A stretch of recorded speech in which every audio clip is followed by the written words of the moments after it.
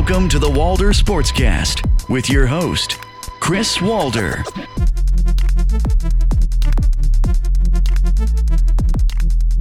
Welcome everyone to episode 29, the Marcus Camby of the Walder Sportscast.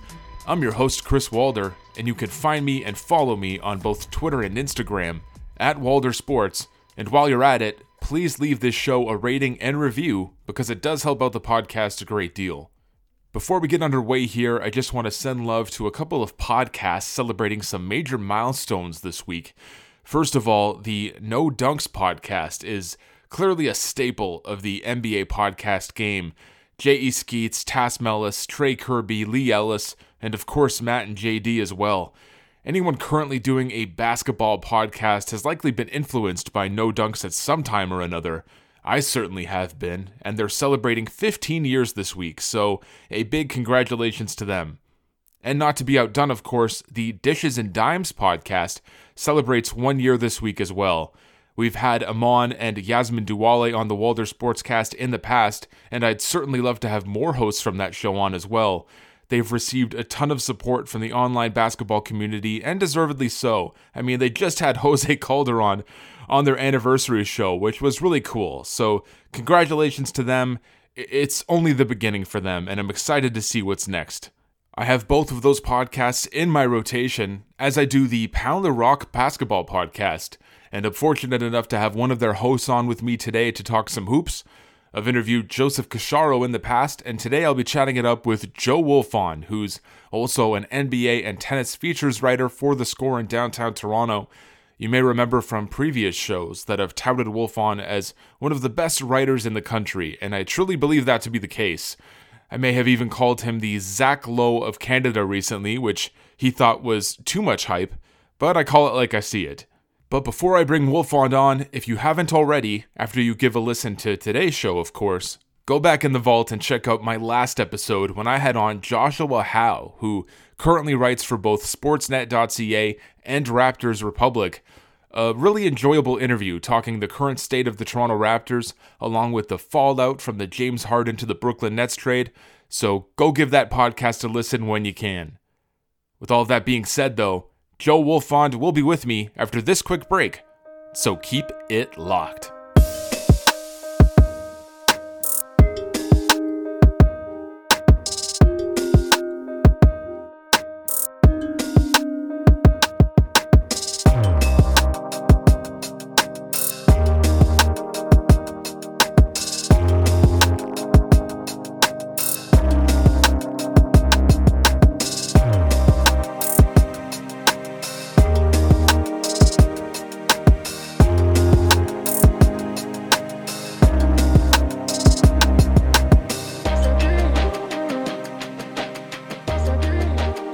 Joining me now is Joe Wolfond, an NBA and tennis features writer for The Score in downtown Toronto, as well as a co-host for the Pound the Rock NBA podcast alongside previous guest Joseph Casciaro.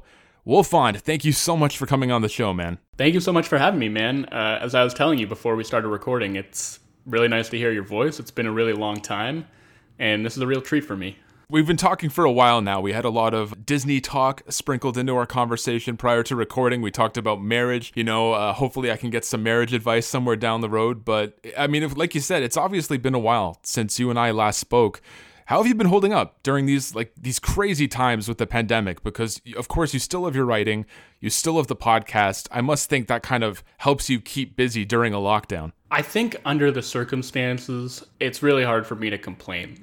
It's not ideal. There are a lot of things that I miss, including my friends and family and certain activities that I used to take for granted. And I get cabin fever, and there's a lot of things about it that have been tough, but no more so for me than for any other person. And I'm fortunate enough to have a job and, a roof over my head. And I know so many people are really, really struggling right now. And I just feel incredibly grateful to at least, have those things, those comforts. And so I try to just keep things in perspective, I think. Yeah, focus on work and try and get as much exercise as I can. Obviously, getting to spend a lot of time with my wife, which has been nice in its own way. So yeah, it's not perfect. it's what it is. But I think, again, under the circumstances, I've been okay. How about you, buddy?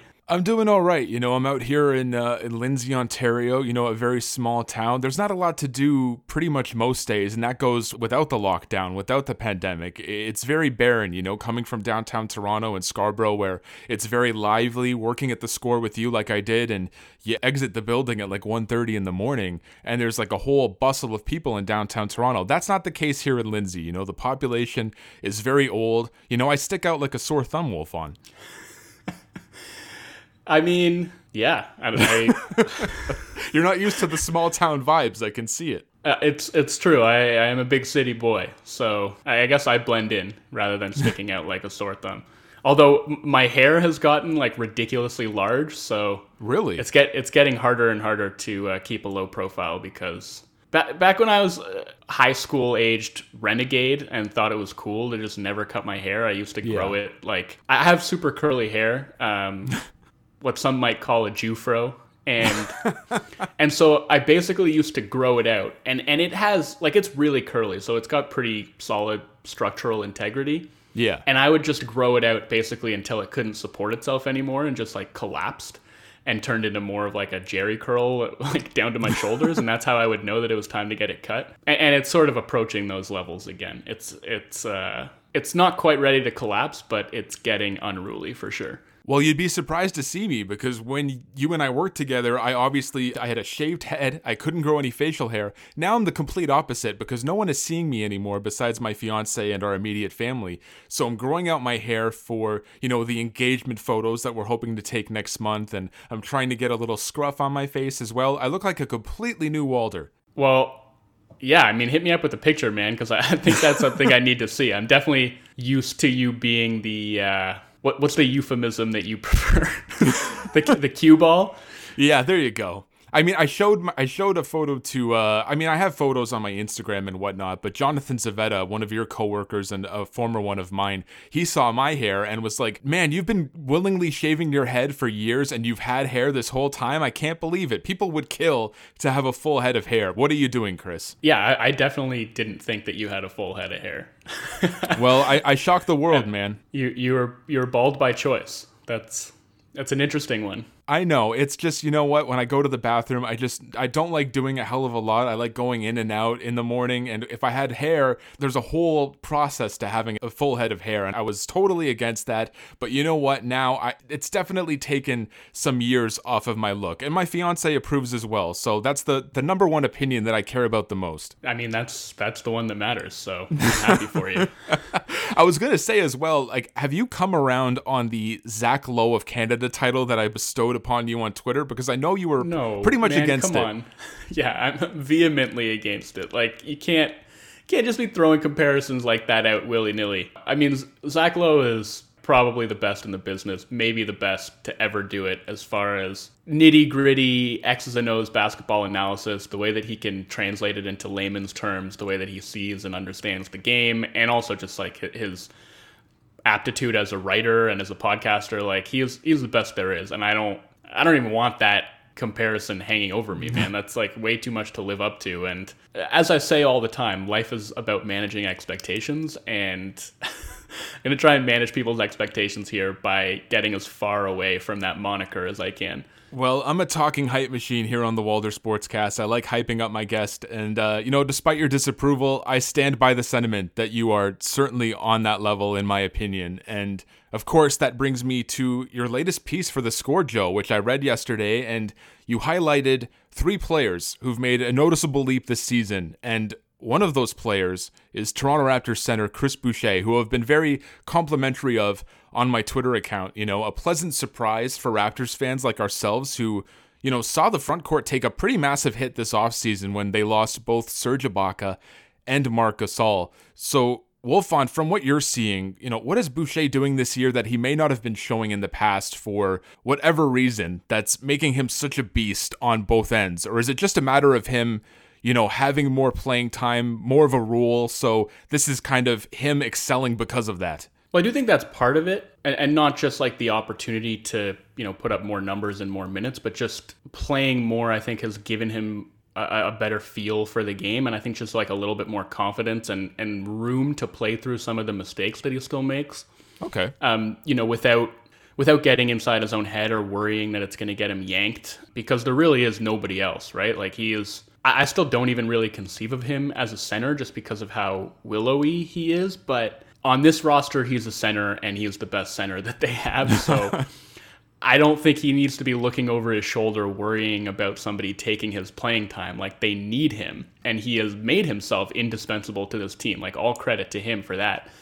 So I do think that's part of it. The one thing that stands out is the shooting, which is unsustainable. Like, he's not going to keep shooting 48% from three. Of course. But I think it's reasonable to think, he might settle in around like 38, 39%, which would be a huge improvement from like the 31, 32% that he shot the last couple of years. And that just makes a huge difference as far as being able to space the floor, garnering respect from opposing teams. Like, they need to guard him out there. And when teams need to guard you out there, it just opens up so many other avenues, not just for him, but for the guys that he's playing with. And so I think he's done a good job kind of leveraging the threat of that shot. Like, the one thing that I love about the way that he plays is like, he really shoots it with no hesitation.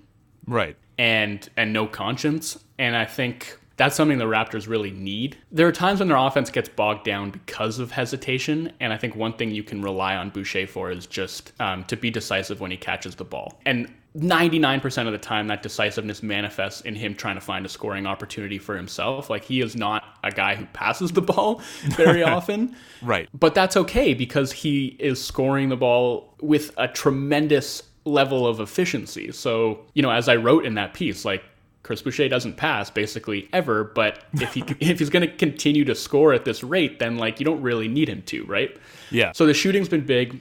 He's done an unbelievable job as the roll man and pick and roll as a finisher, and I think as much as he still is very twiggy by NBA standards, I mean, him and Kyle Lowry basically are the same weight. Oh wow! Your center and your point guard weigh the same. Yeah. So that should give you some idea. I mean, Lowry is maybe a little bit on the heavier side for a guy his size, but like, he's 6 feet tall in shoes and weighs the same amount as the Raptors' nominal center. So he's still very slight of frame, but I do think he's put on some extra muscle, and I think that's helping him finish through contact at the rim. He's getting to the free throw line a lot more and just generally putting pressure on opposing defenses with how hard he rolls and how effective he's gotten at finishing. Mm-hmm. The athleticism's always been there, but I think his hands have gotten better and his understanding of space has gotten better. Like, he's just, to me, looked very alert and keen when it comes to finding pockets of space that he can flash into. Being a release valve where he knows exactly where he needs to go to receive a pass to essentially give one of the guards an escape route. Timing up his rolls better so that he can catch it and essentially finish without having to take a dribble. I just think his feel for the game has improved, and it's manifested in so many different areas. And the other one is at the defensive end, right? Where he's always been an incredible shot blocker, and his length and athleticism has just allowed him to do that. And he's always had a good sense of timing when it comes to blocking shots. But as far as just his defensive fundamentals, like, those to me have improved immeasurably. His positioning, the way that he is sort of angling his body to prevent ball handlers from blowing by him. Like, he's been adequate switching onto guys on the perimeter, leading the league in blocked 3-pointers, like his closeouts. And this is something that maybe worries me actually about him a little bit is he always just closes out so hard to the 3-point line. And he's not one of these guys who, the textbook fundamental closeout is you want to chop your steps so you're not flying by a shooter. Mm-hmm. Chris Boucher does not do that. He's out there trying to block the shot, trying to fly by. And the thing is, ultimately, I think the book is going to be out on that. And you're going to start to see, and we've already seen a couple times, that game against the Blazers that they lost, Carmelo hit a big 3 late in that game just by pump faking Boucher like into the seats. And I think we'll start to see that happen more, and he's going to maybe have to adjust. But for now, like the sight of him closing out to the 3-point line, I think really does affect a shooter. And so like one of the stats I wrote about in that post was that 3-point shooters were shooting 25% when he was the nearest defender. Like even when he's not blocking those threes, which he does more than anybody in the league, he's still planting a seed of doubt or fear or hesitation in a shooter's mind that's affecting their release. It's speeding them up. It's making them press a little bit, and so there's value in that. And I think the interesting thing to see is, okay, when maybe the league starts to get a better handle on him, can he adjust? You know, can he find a happy medium between the aggressiveness and maybe borderline recklessness that in some ways makes him who he is and makes him really effective? Can he find a balance between that and just sort of like a more fundamental approach that's going to allow him to continue to be effective when teams start to scout for him better? Do you buy into the notion that Boucher's emergence led to Alex Len getting waived? Because I understand that Toronto wants to play smaller and faster, but at the same time, Wolfond, it doesn't hurt to have a big body like Len's on the roster. You know, he's proven he can stretch the floor a bit. We've seen our friend William Liu on Twitter acknowledging his big moment as a Raptor was hitting corner threes against the New York Knicks. And Len is also 6 fouls at the end of the day. Do you think that storyline is a bit overtold in the sense that it was just Boucher becoming this stud overnight that kind of led to Alex Len being expendable? There's a case to be made. And that's probably backed up by the fact that he immediately went and signed with the Wizards, which, you know, happy to see him find an NBA home so quickly after getting waived. I do think, like, it was strange because he has a guaranteed contract, and you don't often see that, even if, okay, you have this guy who's emerged and you don't necessarily need a third center anymore. Well, like, you have a guy on a guaranteed contract. You never know what's going to happen with injuries, especially this season when, you know, you're always like a fingernail away from potentially having a COVID outbreak and losing like half your roster. You need insurance. Like having a third big man, even if you're not going to play him most nights, can still be pretty important. And so I thought that was a little bit strange if they weren't planning on filling that roster spot, and maybe they are still planning on doing so. But I do think I understand it from a perspective of if the franchise just wanted to do right by him, and he was saying, look, I'm not playing. And Nick Nurse is saying, look, I'm not going to play you because Boucher is just way better. Yeah. And as sort of a gesture of goodwill, they're like, you know, we're going to waive you and let you sign with another team. Then that would make some sense to me. But I do still think that they are going to need a third big guy, especially because, as I've said before, like I still prefer Boucher as a power forward than as a center. Agreed. Or at least I'd like to see him splitting his time between those two positions. So I think they're going to have to find somebody, whether it's via signing or via trade, to fill that spot in some capacity. Another guy you looked at in that piece is Jeremy Grant. And I got into a mini debate on Twitter last night with people debating the most improved player race this season. And of course, it's still very early. You know, I saw names like Collin, Sexton, and Boucher was thrown in there, Christian Wood, and of course Grant. But you look at Detroit, Wolfond, and you see a team just ravaged by injuries and stars who've slowed down like a Blake Griffin, Derrick Rose. Is Grant, in your opinion, merely taking advantage of a team that's arguably the very worst at basketball right now and kind of excelling due to this larger role? Or will these ultimately be empty numbers in your mind? Like, could you see Grant playing this well in a different situation? Well, yeah. I mean, I can. Like, this well, I guess it's relative because his role does matter. And so if he was playing the same role that he was playing with the Nuggets last year, yeah, and he was just doing it a little bit better because he's improved as a player, then I don't know how you quantify that. Like, would you say that he's playing as well as he is now, but just in a scaled down role? Like, the role that he's playing fundamentally changes what he is as a player. Sure. And part of the reason that I find his leap so impressive is that he has become a completely different player, and he has become a player that I didn't think he was capable of becoming. And this is one of the reasons that I specifically wanted to write about him. And like kind of the same thing with Boucher. Like there are a number of people that I could have picked for that piece. The guys that I did pick, as I kind of specified, were guys that were making what I call a mid-career leap, where you think they're one thing and they turn into something else. And to me, like the players that interest me the most, the teams that interest me the most, like the storylines that interest me the most, and the ones that I ultimately find myself wanting to write about most are the ones where I had just been completely wrong about something. Yeah. And so like I was critical of the Pistons for signing Jeremy Grant to that contract in the offseason. I was critical of Jeremy Grant for, you know, he had that same deal on the table from Denver, and was in what I thought was a perfect situation for him, because I saw him as being a high-end role player whose best spot was essentially going to be being a 3-and-D guy on a contending team, rather than trying to take the reins and be like a primary scoring option for a rebuilding team. And I was completely wrong, because he has become a number one option, and he's done it with like no drop off in his scoring efficiency. He's doing stuff that he has never done before. He's one of the highest volume isolation players in the league, and he's scoring in ISO scenarios at like a top 5 rate. Like, he's one of the best ISO scorers in the league. And, maybe that's not going to continue, but his dribble drive game, like his shooting off of the bounce, his playmaking's been a lot slower in coming. Like, I think that's the one thing where he hasn't fully adjusted to his new role as like a number one guy. But I mean, they're running their offense through him, and he's become a self-creator in a way that I really didn't think he was capable of. And he's averaging more than 25 points a game, when like his career high before this, I think, was like 13. And he's taking, more than twice as many field goal attempts as he has ever taken in any season before. And he's doing that, while remaining an extremely efficient scorer. Like, that is so hard to do. And that's just a leap that it's just more important than almost anything else, I think. Is like the leap from being a complementary player to being a legitimate number one scorer is something that you don't see very often. And that's why, like, if I was voting today, I would vote for him for most improved, because nobody has changed who they are as a player more than he has. And it's not just about the change, it's the fact that he's done it and been so effective in the new role that he's taken on.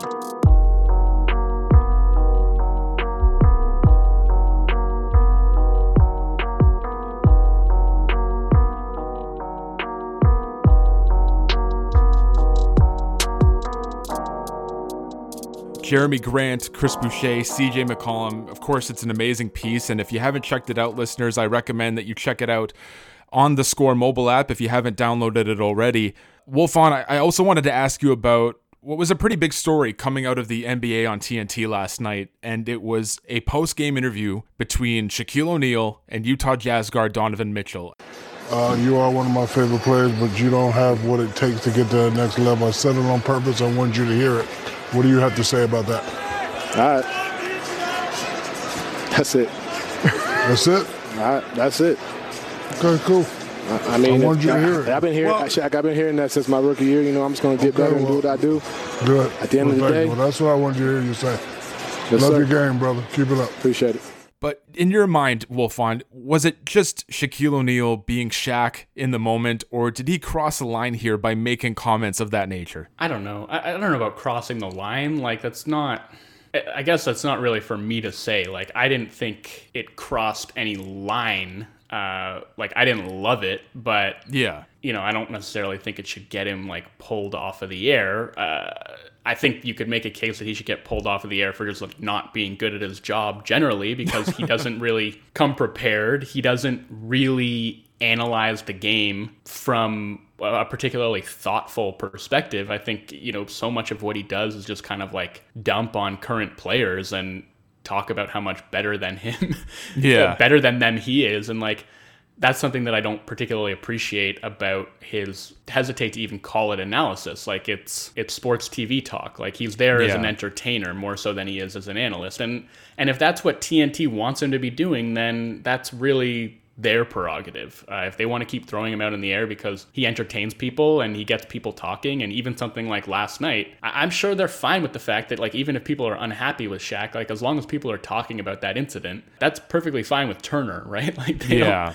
But yeah, I mean, I don't know, like, I don't think it's not like so out of bounds. Like, I can see Donovan Mitchell being frustrated by that, but like, what's the real downside at the end of the day? Like, Donovan Mitchell is pissed off, and I think Shaq's the one who comes out looking worse in that. So I don't really have like a huge issue with it, aside from the fact that I haven't really watched inside the NBA for a while. Like, it just doesn't do it for me. But yeah, I know a lot of people do really enjoy watching it just for the entertainment value. It would be nice, and I would prefer it if they actually used their platform to like try and educate people about the game, but that's clearly not what the show is designed to do. And I mean, that's fine, I guess. Like, there are plenty of other places that you can go online, at least, to find high quality basketball analysis. We've seen this before, of course, with Christian Wood, although to a lesser degree when Shaq said he was just unfamiliar with his game. When you watch and listen to former players in the broadcast booth, or even as analysts in general, Wolfond, do you get the sense that a majority of them are up to date with today's game, watching a majority of the teams, knowing the players inside and out? Or is it just the NBA on TNT crew that kind of blatantly flaunt their lack of knowledge? I honestly don't know. Like, I don't really watch... I don't really watch any kind of like basketball shows on TV. Okay. So I can't actually speak to that. I more so know from like the clips that I see like floating around Twitter. That's kind of my only access point to inside the NBA right now, is just seeing those clips. And like, yeah, there are a lot of them where those guys kind of almost proudly talk about how little they know about what's going on in the league right now.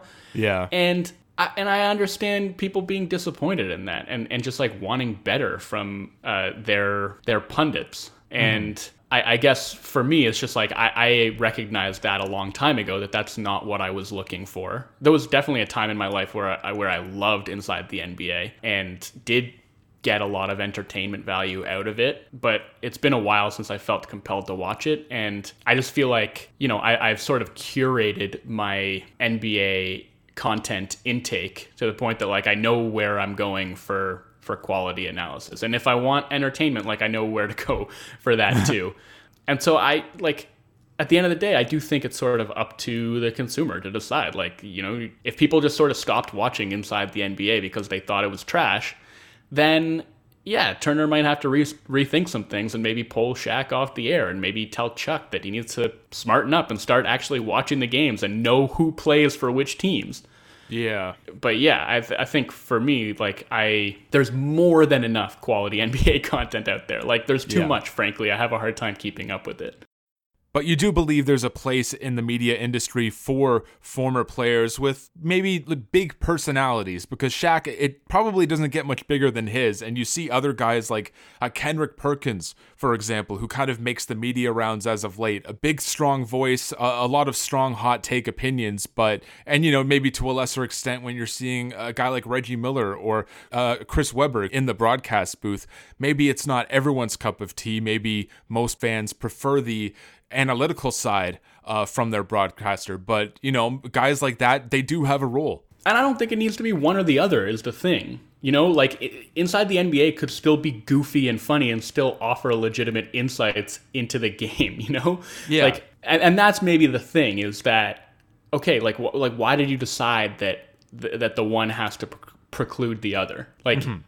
I wish that they could find room, I guess, to do both, and then maybe I would be inclined to watch it. But there are former players who make really good analysts. Like, I think Richard Jefferson is great as a color commentator. Draymond Green, like when he was kind of part, he was a guest panelist on Inside the NBA during the playoffs last year. Like, that's when I was actually like wanting to tune in, because he's bringing like legit razor sharp insights.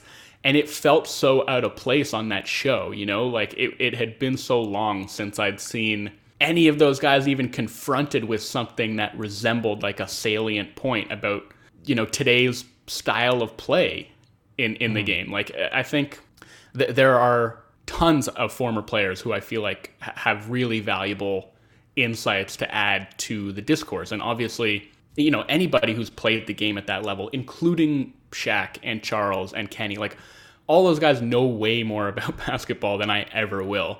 It just seems to me like they've kind of given up on doing the real like analytical grunt work, I guess. And again, that's their prerogative, but I don't think that it needs to be one or the other. How do you think you would have handled the situation if that was you in Donovan Mitchell's shoes, getting grilled like that by Shaquille O'Neal? How would have Joe Wolfond gone through that interview?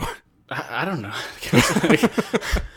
Would have told him I didn't think that he had what it took to hack it as an on-air personality. There you go. That's the slander I'm looking for here. But like, that's like, Shaq has this idea of himself, and Shaq's like, to me, one of the 10 greatest players of all time. Like, I have...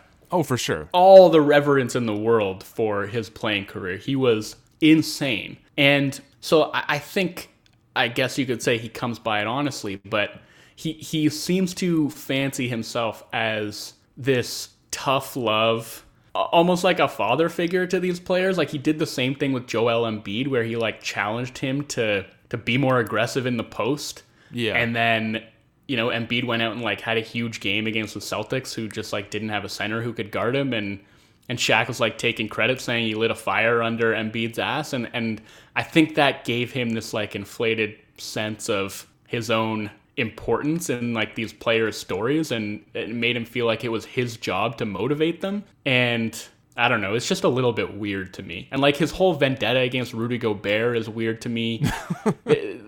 The way that he treats his current crop of players is something that does sort of rub me the wrong way a little bit, because that's just in general, when it comes to former players, that's something that does really grind my gears, is when they're like incapable of just showing appreciation for the players that came after them. And whether it's just sort of jealousy, pettiness, insecurity, whatever it happens to be, something prevents them from just like appreciating those players and giving them their due. And maybe that is where like you start to get into an issue when, Shaq is one of the people who's supposed to be selling the NBA to fans. And if what he's peddling instead are these sort of false narratives about how these players couldn't have done anything to stop him in his prime and don't have what it takes to win, like, I don't know if that's actually doing a service to the NBA product as a whole. Well, who knows if a guy like Shaq would even be seeing the floor in this day and age, in this modern era of basketball, with a guy like Alex Len providing no value. I'm not trying to compare Alex Len and Shaquille O'Neal, of course, but it's a very three-point centric game these days. So Shaq was dominant in his time. That remains to be seen if he would do the same in 2021. But Shaq would have absolutely destroyed in this NBA. Like, you think so, eh? I think that's such a misconception. First of all, like, young Shaq was a ridiculous athlete. I mean, he always was, but like, I think people have this image of him sort of later in his career when he got a lot heavier. Yeah. But like Magic era Shaq was like a physical specimen. Like he wasn't, I think, in later years you didn't really see the same muscle definition, and it was like a combination of raw strength, but also like a little bit of pudge. And he would kind of routinely show up to training camp completely out of shape and slowly play his way into shape over the course of the season. But sure. But in Orlando, he was just like, I mean, I don't think the NBA has ever seen like just a raw athlete like that in terms of pure power. And like he wasn't just strong, he was fast and he had incredible footwork. So I think, the spacing in the game today and, the fact that it's, the changing of the sort of defensive rules that allow teams to zone up and kind of double big men on the catch rather than, having to wait essentially until they have the ball to actually send a hard double team at them. Like that would have made it maybe a little bit more difficult for him, but he also would have been playing in more space and he would have been playing in an era where, because so much of the league is designed to play kind of this like 3-point heavy open court style, there isn't so much of an emphasis on big behemoths, which opens up opportunities for guys who can actually mash in the post to take advantage and become their own sort of, it's not to say they become like a market inefficiency, but like Joel Embiid and Nikola Jokic, like part of what makes them so effective is like they're two of, and maybe the last two, like true post-up bigs. Yeah. Who can just absolutely work guys in the post. Because there aren't really a lot of players in the league right now that are designed to stop people in the post because the post game has been phased out. So I think like Shaq in today's day and age would just like absolutely maul people. But guys like Embiid and Jokic, of course, can also stretch the floor. Like they have a jumper, they have a 3-point shot. Would you almost kind of say that a more modern example of Shaq in today's game would be, Dwight Howard with the Orlando Magic? You just station him in the post and just surround him with shooters. No, because Dwight, and don't get me wrong, like prime Dwight was absolutely incredible. People forget that. Like he was amazing. But Dwight never had anything resembling the post moves that Shaq did. Oh yeah. And he's also just like not as big. Like Dwight, he's jacked, but he's like 6'9", Shaq was like, I don't know, so what, 7'1", 7'2"? Yeah, a juggernaut. And like, just like had better footwork than Dwight. Like it was sort of a completely different thing. Like Dwight was always best as just like a pick and roll dive man. And he never really wanted to fully buy into that role. He wanted the post touches, and I think that held him back in a lot of ways. But Shaq was truly unstoppable in the post. I don't think there's any era that he wouldn't have totally dominated.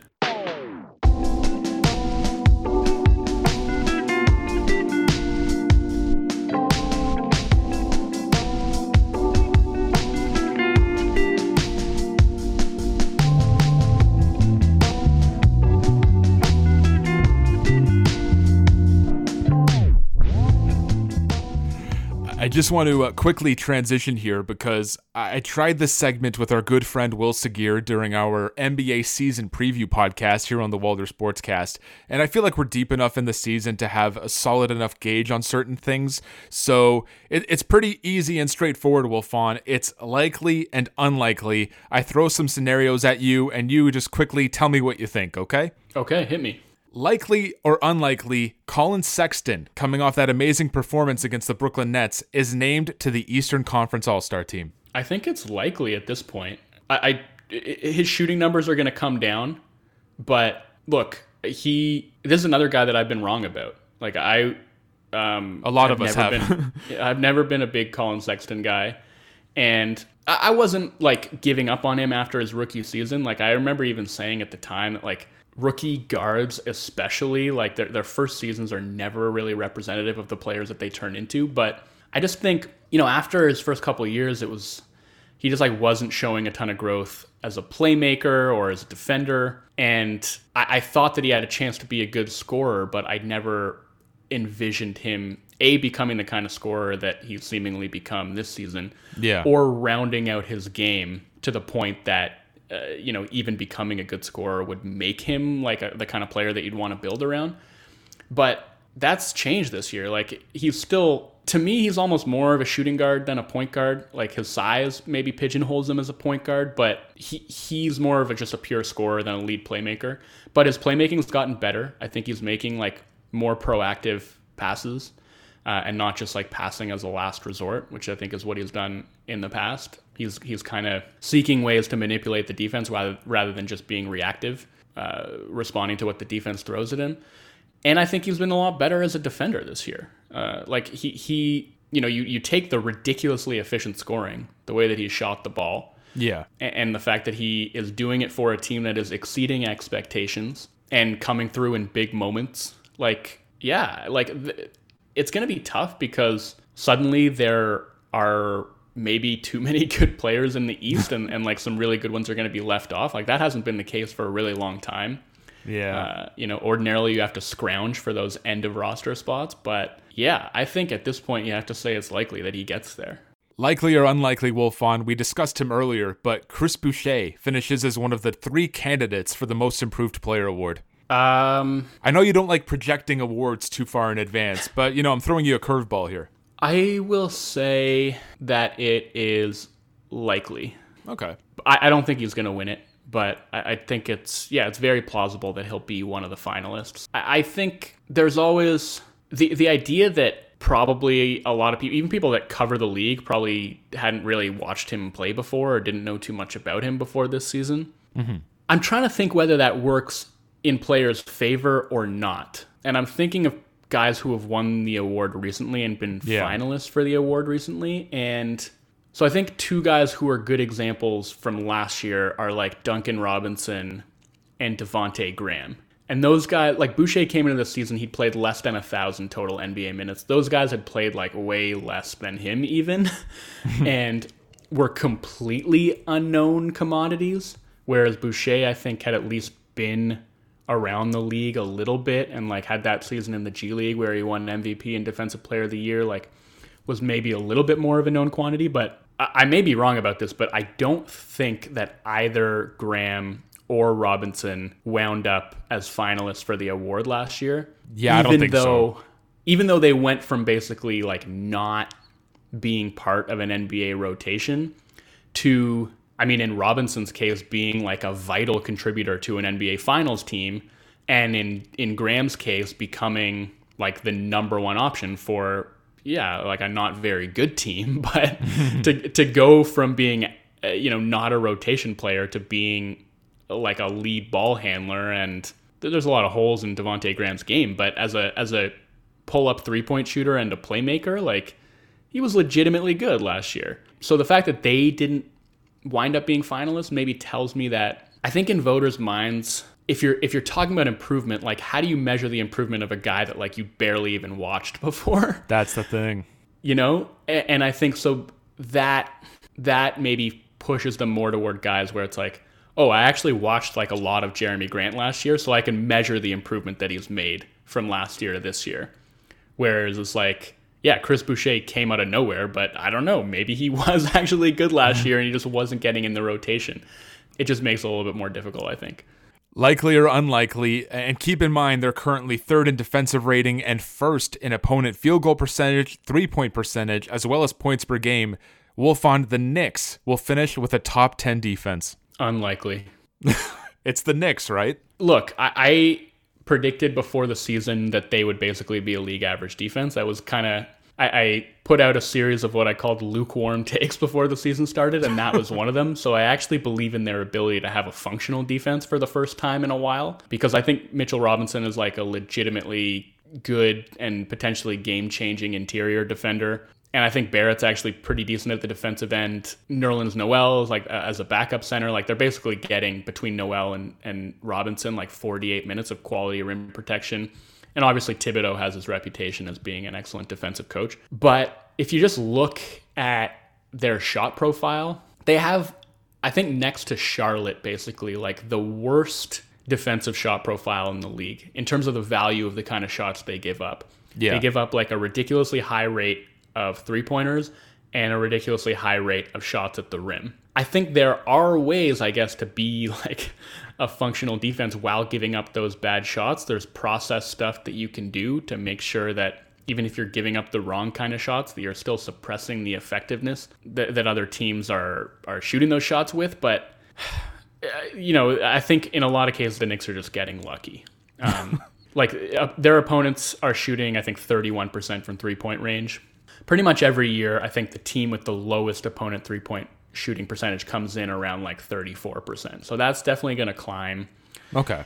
I do think their at-rim defense is something that could continue to be very good just because of, you know, having Robinson and Noel. Like, that's something that feels more sustainable to me. And I think historically, it's pretty well documented that teams don't actually have a ton of control over how well opponents shoot from three-point range, but I do think they have a lot more control over how well they shoot at the rim. And so that's something that maybe will be more sustainable, which is why I think they can remain average. But top 10, I think, is a bridge too far because they still do have to play a bunch of minus defenders. Mm-hmm. Randall's been way better on that end than he's been in the past, so credit to him. He's still not like a high-level defender. And if they're going to play like Obi Toppin big minutes, he's not a particularly good defender. Like, all their guys have gotten to the point where they're like okay, which is a really positive development for them. You know, like Kevin Knox, Barrett, obviously Ntilikina, who they barely play, but he's like an absolute ball hound. So they have good defensive players, but they also have defensive weak spots, and I don't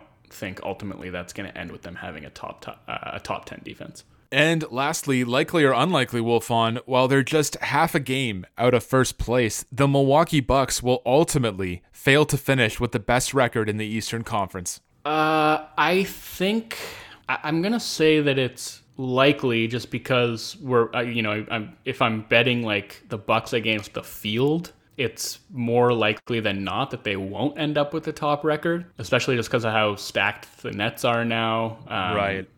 And Philadelphia is up there. Yeah, and it's also, I mean, this goes back to what I was saying before about just like the strangeness of this season and how like a COVID outbreak can blow everything up. Sure. Like, you don't really know what's going to happen. And so, yeah, like it's too unpredictable to say that it's likely that any team is going to finish with a number one record. I feel like, I mean, maybe with the Lakers, it's a safe bet because they've basically been on cruise control and they're still killing teams somehow. Pretty much, yeah. But with the Bucks, I think I expected them to take a step back in the regular season this year anyway. I think they raised their playoff ceiling, but because of the depth they lost, because I think their bench is way worse than it's been, Their defense, or their defensive personnel at least, is not what it's been. So I expected them to be a worse regular season team. So I definitely wouldn't be surprised if they don't wind up being number one in the East. Well, buddy, we are coming to a close here, but as I do with all of my guests on the Walder Sportscast, I do have some fun rapid-fire questions to send you on your way. All right, hit me.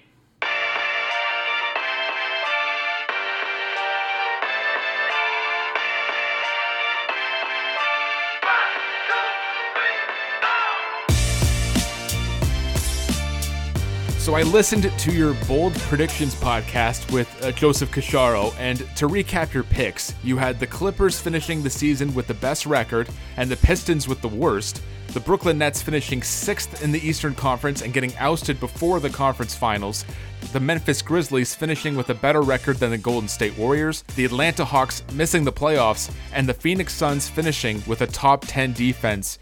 Any regrets, Wolfond, on any of those bold predictions right now? Well, the Nets pick is obviously looking unlikely at this point, but... You didn't know at the time. And, to be fair, I think that a lot of the areas in which I expected them to struggle actually did bear out. I don't think... there were a lot of encouraging signs, too, and the biggest and most important one was just, how good KD looked. Yeah. So even if they hadn't made the Harden trade, I think I probably would have regretted that one and changed my tune about their playoff prospects. But obviously now, with them having acquired Harden, that pick is kind of down the toilet. Just a little bit. You can't bat 1,000. But I'm not going to say that I regret it either, because I think if they had just come out like gangbusters, absolutely killing teams and looking like the clear best team in the East, then I don't know if they make that Harden trade. Sure, I think in some ways, they made that trade because the team, they were playing well, and I think they'd shown that they had a really high ceiling, but there were also a lot of areas in which they were struggling, and a lot of those areas were ones that I foresaw. So I don't think the process behind that bold prediction was necessarily wrong-headed. I ask everyone this, Wolfond, but I'm curious what you find yourself binge-watching these days, especially during a pandemic when time has unfortunately freed up for a lot of people. That's a great question. I've been watching entirely too much TV, but so my wife had never seen The Wire or The Sopranos, and I incidentally had never seen the last season of The Sopranos. I had watched the first 5 seasons probably a decade ago, and for whatever reason just never watched the 6th one, and then too much time had passed, so it just didn't make sense to pick it up 10 years later. But that gave me the opportunity to finally watch the 6th season, because we just started that from the beginning and watched the entirety of it. Watched the entirety of The Wire for her the first time. For me, probably the 4th time that I've watched that series.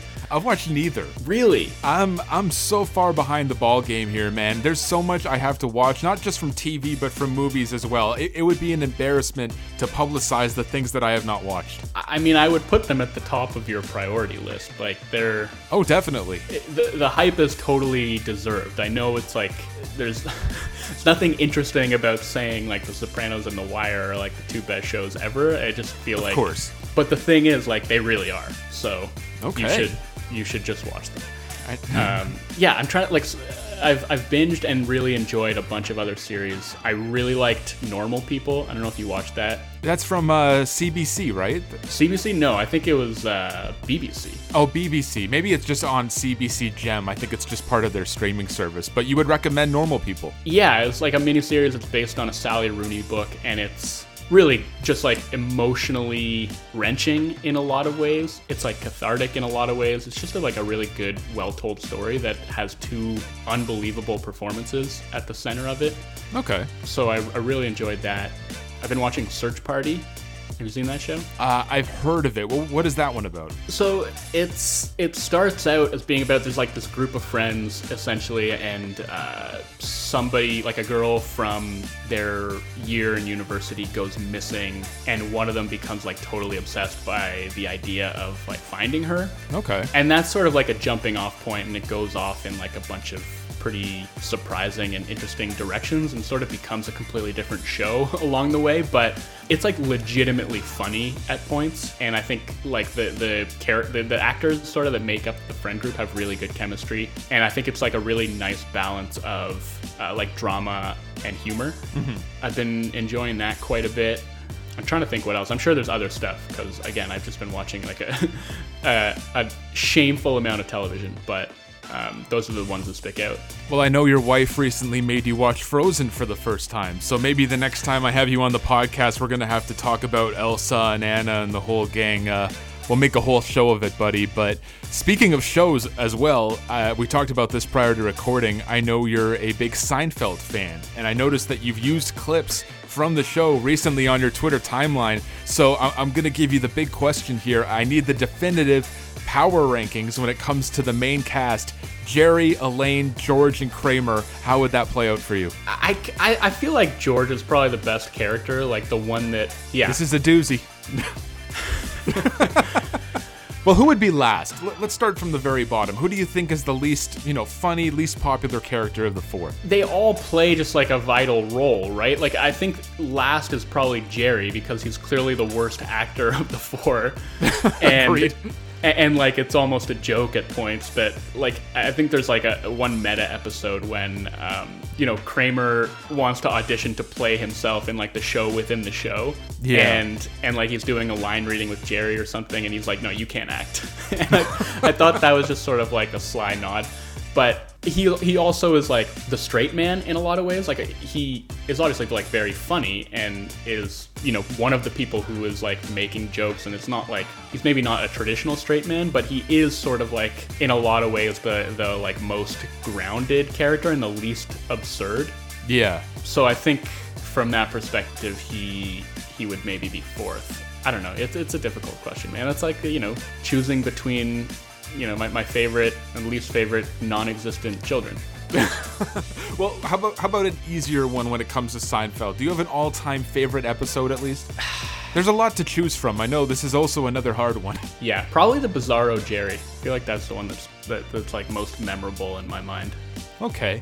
I would pick, my personal favorite is the Soup Nazi. Big fan of that one. That shows up on television quite a bit. Yeah, I mean, I can't say that I've actually watched an episode of Seinfeld in, I don't know how long. Like, they're all seared into my brain and my memory because of how often I watched that show growing up. But yeah, it's been a while since I actually watched a full episode, like probably close to a decade. Well, you used to have the box sets, right? I did, yeah. Back when DVDs were a thing. And that's like that's like what I would do when I came home from school. Like I would come home from school and watch, an episode or two of Seinfeld and then do my homework. Or whatever it was I was doing. I don't know. Right. Good times. Yeah, the DVDs are a thing of the past. You feel old now, those have become obsolete. It's just strict streaming these days. Yeah, it's crazy to think, and like it's rare, I guess, but I sort of stopped to reflect on it. But it's crazy to think just like how much the world has changed, even since we've been like teenagers. You know what I mean? Like I've always, as you get older, like you don't measure the passage of time really, because you just like are living with yourself from 1 second until the next. So especially these days. Yeah. So you just sort of like take everything in stride, and then suddenly like, yeah, you think back, and I mean, like, I didn't have a cell phone until I went away to university. Like, all of high school, I did not have a cell phone, and, like, that's so weird for me to think about now. Yeah. Could you live without it now, right? Like, obviously not, but somehow I just did then. Like, I would make plans to go meet friends, and it's like, you just had to be where you said you were going to be. Like, you couldn't text somebody and be like, hey, like, something came up, I'm not coming, or, like, yeah, I'm running, half an hour late. Like, you just had to make a plan and then be there in that place at that time. And I don't know how I did that because I'm terrible when it comes to punctuality. So we'll talk about that in a bit, actually, about your punctuality. That'll be one of the questions here. But actually, and correct me if I'm wrong, but from a piece you wrote for The Score back in March, I learned that you used to call, and excuse me if I'm butchering the name here, you used to call Atlantic University sports basketball games for the Dalhousie campus radio in Halifax, Nova Scotia. Is that true? It's true, yeah, Dalhousie. Dalhousie. Do you have any fond memories doing play-by-play basketball? And is that something you would ever like to dip your toe into again? Yes, I have the fondest of memories of doing that. And I think that like doing the podcasting thing has sort of filled that hole in my life and sated my desire for kind of doing, the broadcasting side of sports media. I don't know that I would ever want to get into doing like play-by-play stuff like I was doing then. I really enjoyed it. And I was doing it with like one of my best friends, so that made it a lot more fun. Like we just had a great and pretty ridiculous time on the air. And it was, we didn't have a ton of listeners. I think the majority of our listeners were just like the players' parents. Yeah. So it felt pretty low stakes, but it was definitely a good experience and definitely helped me, I think, hone my on-air chops a little bit. But it was stressful too. Like it was, we'd cover the women and the men who would always play double headers one after the other. And so that would be like 4 straight hours on the air basically without a break. Oh, wow. And it's a lot, man. Like it's a lot of talking and you're trying to sort of just like follow the game, but provide insights as you go. And, it was stressful. I don't know that I would want to get back into that. But I definitely have great memories of doing it. And in a way, like I was writing already and I wrote sports for the Dalhousie Gazette while I was there. And, I was in a creative writing program. So writing was always sort of part of my path. But that was a big part of my introduction, I think, into the sports media space. So I'm definitely grateful for it. And finally, Wolfond, when The Score did a feature on you in June of 2019, you were asked to come up with a movie title to describe your life, and you came up with A Little Slow, A Little Late. 2 years later, Wolfond, would you like to come up with a different title for your movie, and who would you want to play you in the film? No, I think that's spot on. First of all, that's a quote from The Wire, which you would know if you would watch that series. Sorry. But I think it just describes me pretty well. Like I'm a fairly laid back person, and probably too much so, and I've definitely frustrated a lot of the people in my life with how slow I move sometimes. And my tardiness has been an issue. Like I just sort of go through life in general at something of a lackadaisical pace. And I've tried to change, and I think I've gotten better at that, but it's also just like something that is like deeply interwoven into the fabric of who I am. Like it just takes me a long time to do things, and that includes writing. Like I'm a really slow writer. I'm a slow reader. Like I don't entirely know how to explain it, because I read a lot and I write a lot, and you'd think that I would have gotten better at those things over time. And getting better at those things, I think you would expect to translate into doing them at a quicker pace, but not so. Well, whether you're a slow reader or a slow writer or not, you're always going to be Canada's Zach Lowe to me, my friend. Seriously, one of the best sports writers I've personally ever read, and I was extremely fortunate enough to work alongside you for a stretch at The Score. Wolfond, thank you so much for joining me on the Walder Sportscast. I very much appreciate it. But before we sign off, let the listeners know where they can find you on the web. First of all, I just want to say thank you for that. I've always appreciated your kindness, your kind words, your support. It means a lot, and I was really glad to get a chance to do this with you. To the listeners, if you're inclined, you can find me on Twitter at Joey_W. You can read my stuff at The Score, either on the web at thescore.com or the Score mobile app. I write NBA features there. And yeah, I mean, that's... Oh, Pound the Rock. Yeah, you mentioned it off the top. Pound the Rock is the weekly NBA podcast that I do with Joe Cacharo at The Score. So you can listen to that, subscribe, download it. I don't know. Whatever you do with podcasts. All that good stuff. Those are the places you can find me. Thanks again, Joe, and seriously, all the continued success with your writing and Pound the Rock alongside Joseph Cassaro, as I, again, butchered his name, but say hi to him for me. I definitely will, man.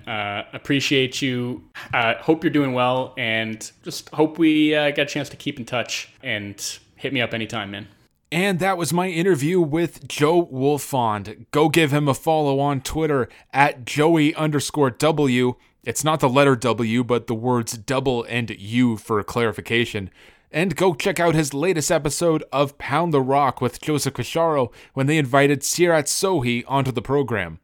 Look, I'm going to call him the Zach Lowe of Canada until it sticks.